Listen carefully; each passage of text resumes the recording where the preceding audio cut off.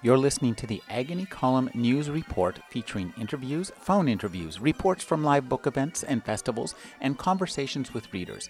You can find additional news, interviews, book reviews, and more 5 days a week at the Agony Column website at trashotron.com/agony.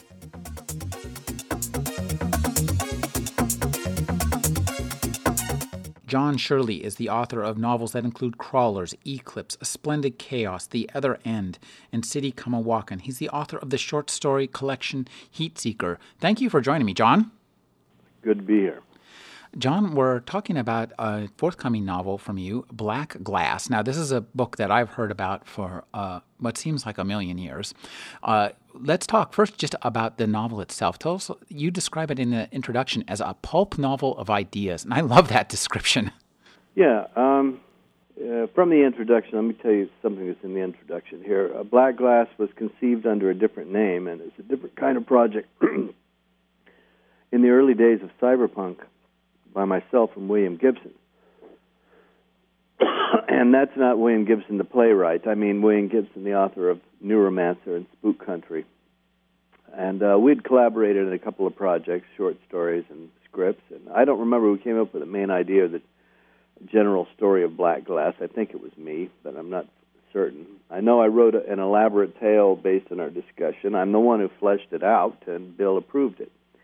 Then the project got derailed, and we both got diverted, and he was swept up to collect awards and count his royalties and change his blood in Switzerland or whatever, and chill with Bono and stuff. And long subsequently, I remembered the book, and I inquired, and he turned the whole thing over to me. So then I wrote the book. I mean, from page one, the whole thing is John Shirley. But it originated with discussions and some notes and some little outlines between myself and William Gibson. And it has a little bit of a retro tone, maybe. It's a little bit influenced by people like James Cain, I suppose, as by any science fiction writer anywhere. Then it is a bit of a detective-flavored thing set in the future, and a bit of a tragedy, and then a bit of a romance. And it's also, a certain amount of satire is in there. Not funny, ha-ha satire exactly, but satirical writing about where our society is going and the kind of things we're setting ourselves up for, and the roadblocks that we seem to be arranging for ourselves ahead of time down the road. And then, it's a novel about a guy who used to be a cop, and essentially he discovers that his brother is going to go to a jail for a long time for a crime, cybernetic theft of a certain kind, and so he takes the rap for him and goes to jail in his stead. And the jail is a special kind in the future where there are 2 or 3 kinds in the future, but this sort of minimum security one that he gets to go to because he's an ex-cop is where they take your mind out in a way. They sort of switch off your mind, and your body walks around and does busy work and whatever the guards tell it, and then it sleeps at night, and years go by, and you don't really have a sense of it. But you've lost those years out of your life, even though you're not consciously enduring the detention that much. Now, that's a trope, a story, that idea that I saw in one of the stories in Heatseeker, Sleepwalkers. Well, it is a little bit. In Sleepwalkers, there's no prison involved, but it is where I feel free to steal my own ideas. And Sleepwalkers is one of my stories that's found in Living Shadows, among other places.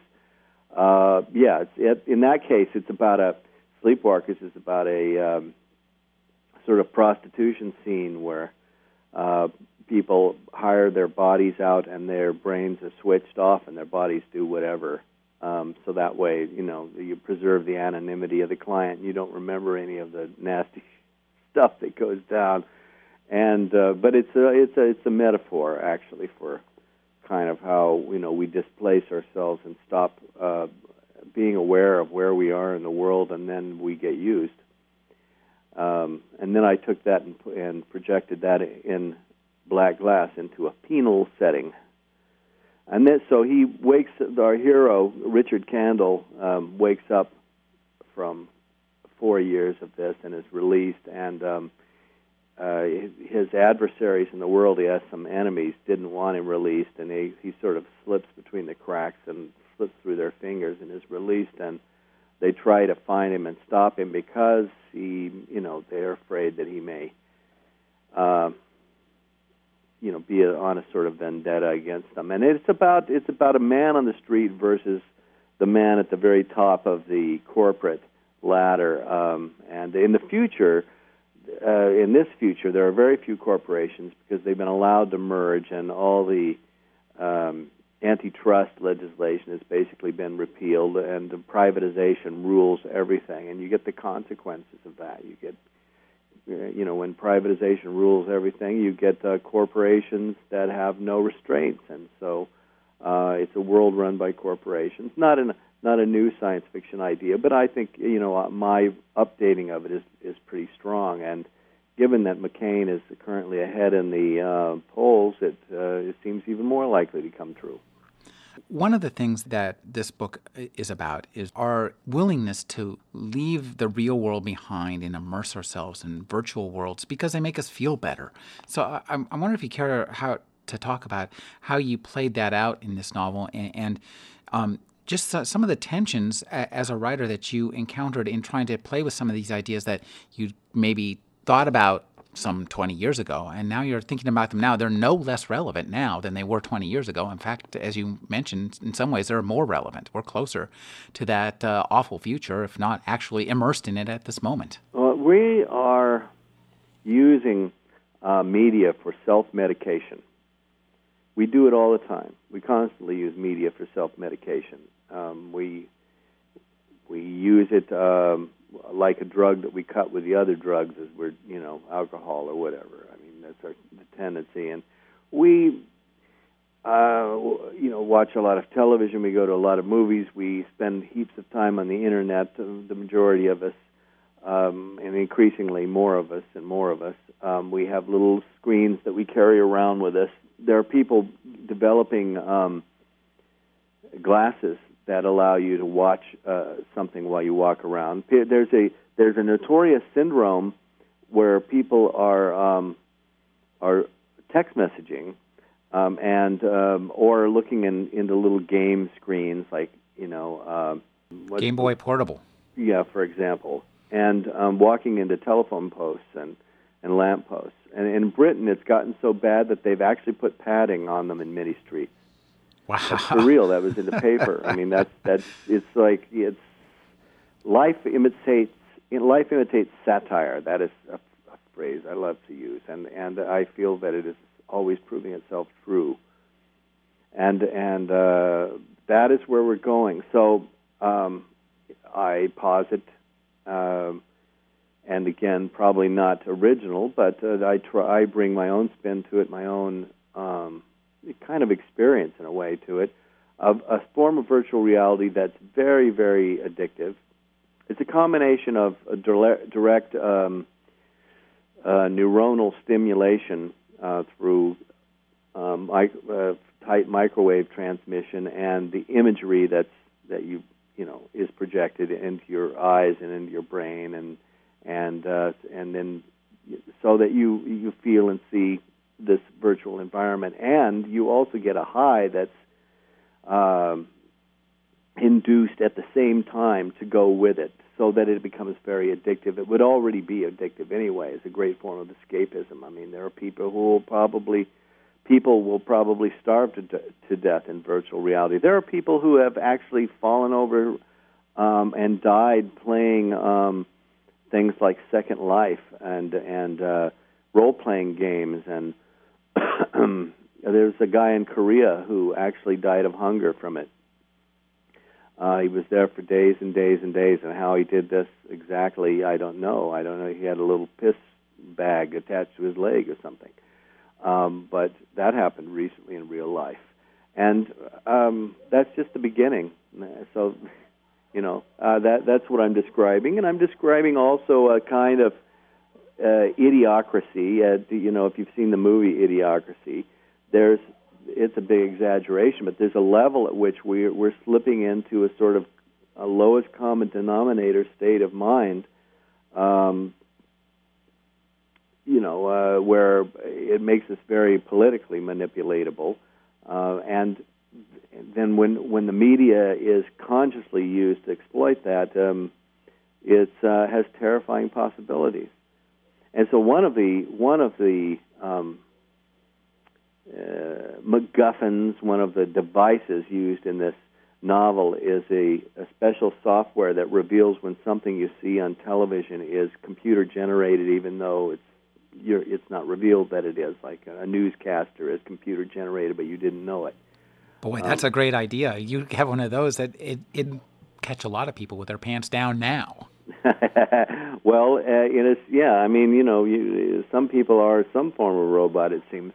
But this is literally computer program, and then there's also one of the main conceits in the book is something called semblance, which are devices that send your own image out, a computer-generated version of you to answer the phone, and they have video phones, and to appear even at remote meetings, like video conference meetings.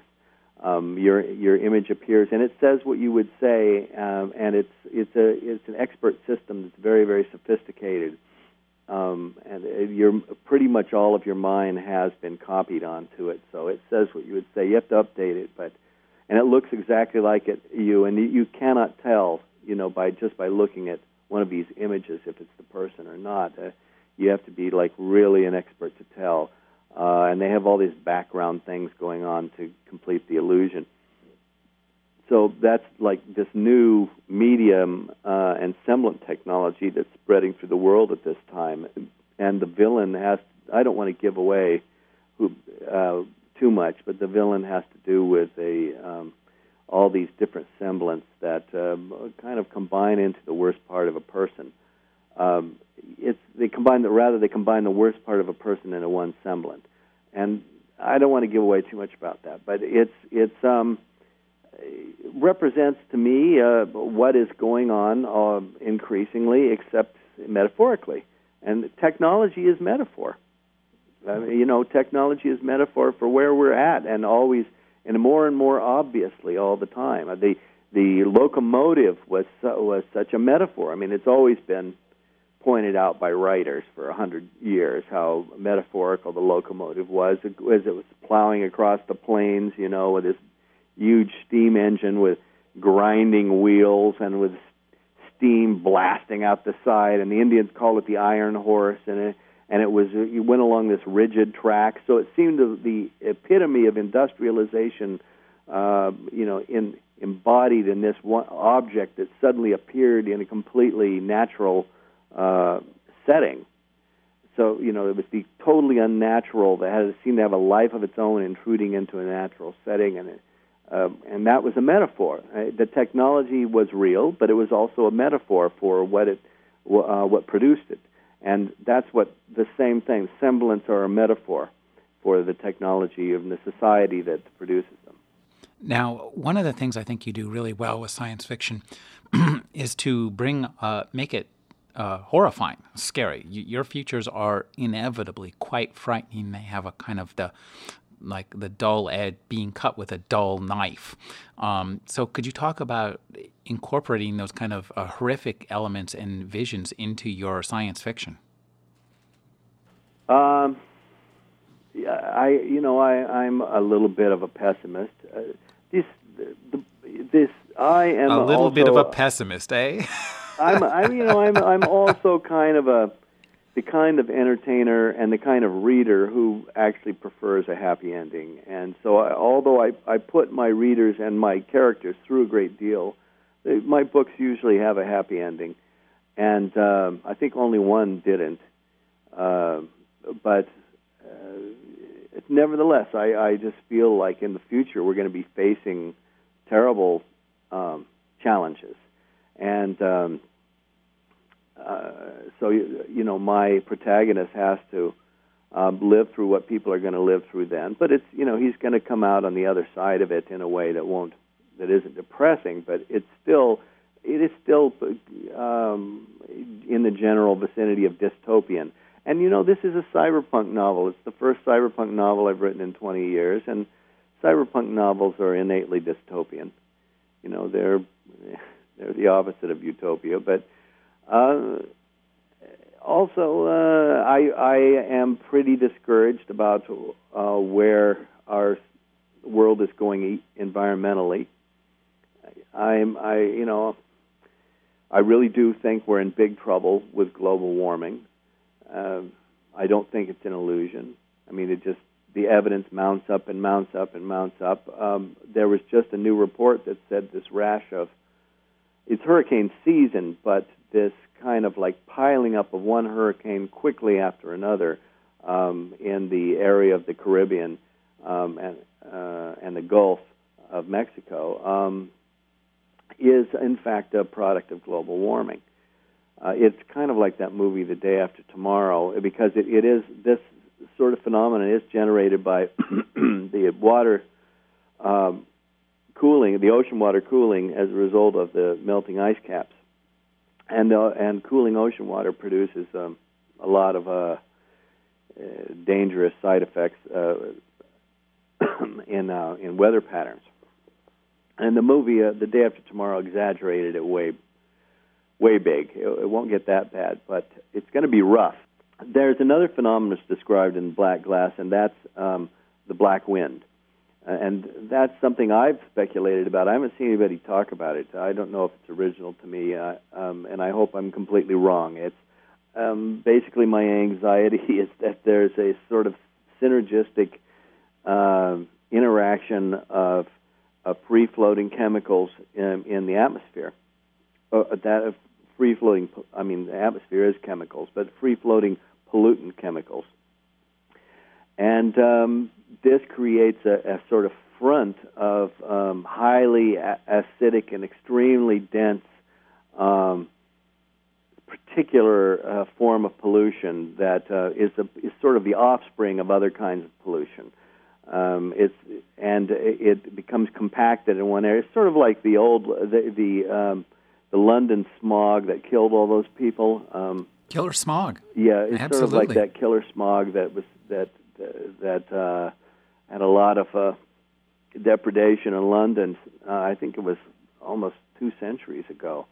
But except this is on a very big scale in massive cells and that's not what the book's about. It's sort of in the background, and then it comes to the foreground toward the end. But it characterizes the kind of challenges, the kind of dark energy of the world I'm envisioning. This giant billowing wall of black coming, along the horizon to engulf whole cities, and thousands of people can die. Now, speaking of challenges, didn't you at some point do a screenplay for this novel? Well, there was a draft of it, yeah, and in fact, it was even optioned. But then I decided that it was not the right time for it, and the thing, the option didn't come to fruition, and I decided it wasn't the right time for hitting people with a cyberpunk screenplay. It wasn't happening at the time. It's all about timing in Hollywood, and I've only hit it once or twice. I've got a book out. I finished it. It's not out, but it's out in Hollywood in manuscript form, and it's been purchased by Simon & Schuster, called Bleak History, that was optioned recently. Tell me about Bleak History. It's an urban fantasy novel, and the that's the timing of the thing is probably why it got a very good option fee recently from New Regency, and they've got writers working on it already. Urban fantasy is a coming thing, and some of them will succeed and some won't. There's going to be a barrage of them, and this one is I don't want to give away too much.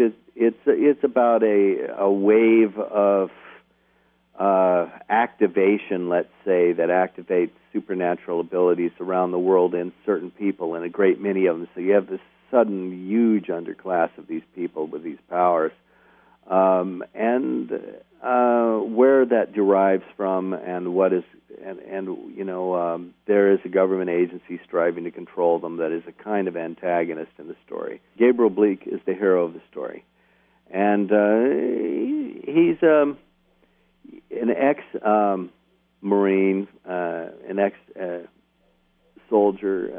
fought in Afghanistan and struggling with post-traumatic stress, and which has a lot of repercussions when you have supernatural abilities. I can imagine so. So anyway, it's part of a kind of trend in writing, but see, I was sort of a natural for it. I like to think I almost invented it with my novel City Come A Walkin'. That's very much an urban fantasy novel that I wrote in the 80s. Mm-hmm. And it's as urban as you could get. I mean, it's still in print out there. And I think that I had at least something to do with the creation of the genre. And then my novel Dracula in Love, it's kind of obscure right now. It's hard to find now, but it was more urban fantasy than it was a vampire novel, and that's going way back to the late 70s. You know, it was the first book I wrote, actually. So it's, we'll see who comes out of the urban fantasy combat coliseum, standing. There's going to be a lot of us out there. Richard Cadre just did a 3-book deal with EOS, and he's also had his books optioned, and that just shows you how hot the thing is. Well, cyberpunk wasn't hot at the time, possibly because in Hollywood, because Johnny Mnemonic hadn't clicked at the box office. So I just kind of kept it gestating at the back of my mind, and then I turned Black Glass into a novel and looked for ways to update it. I did. It is an updated book. I mean, it's pervaded with the world of the early 21st century, projected a bit into the future, but it also has the kind of the energy of the original cyberpunk stories, and it has that detective graininess to it and the grittiness. Well, we'll be looking forward to that. That's coming from Elder Signs Press. Yeah, the first edition is from Elder Signs Press. They've got a website where they are signing people up to get that now, but there will be a mass market edition, apparently, although I can't say who the publisher is yet because I haven't actually signed the papers. But it does seem there will be a mass market edition. But that'll take a while. So in the meantime, trade paperback from Elder Signs Press. Trade paperback from Elder Signs Press. Thank you for joining me, John Shirley. All right.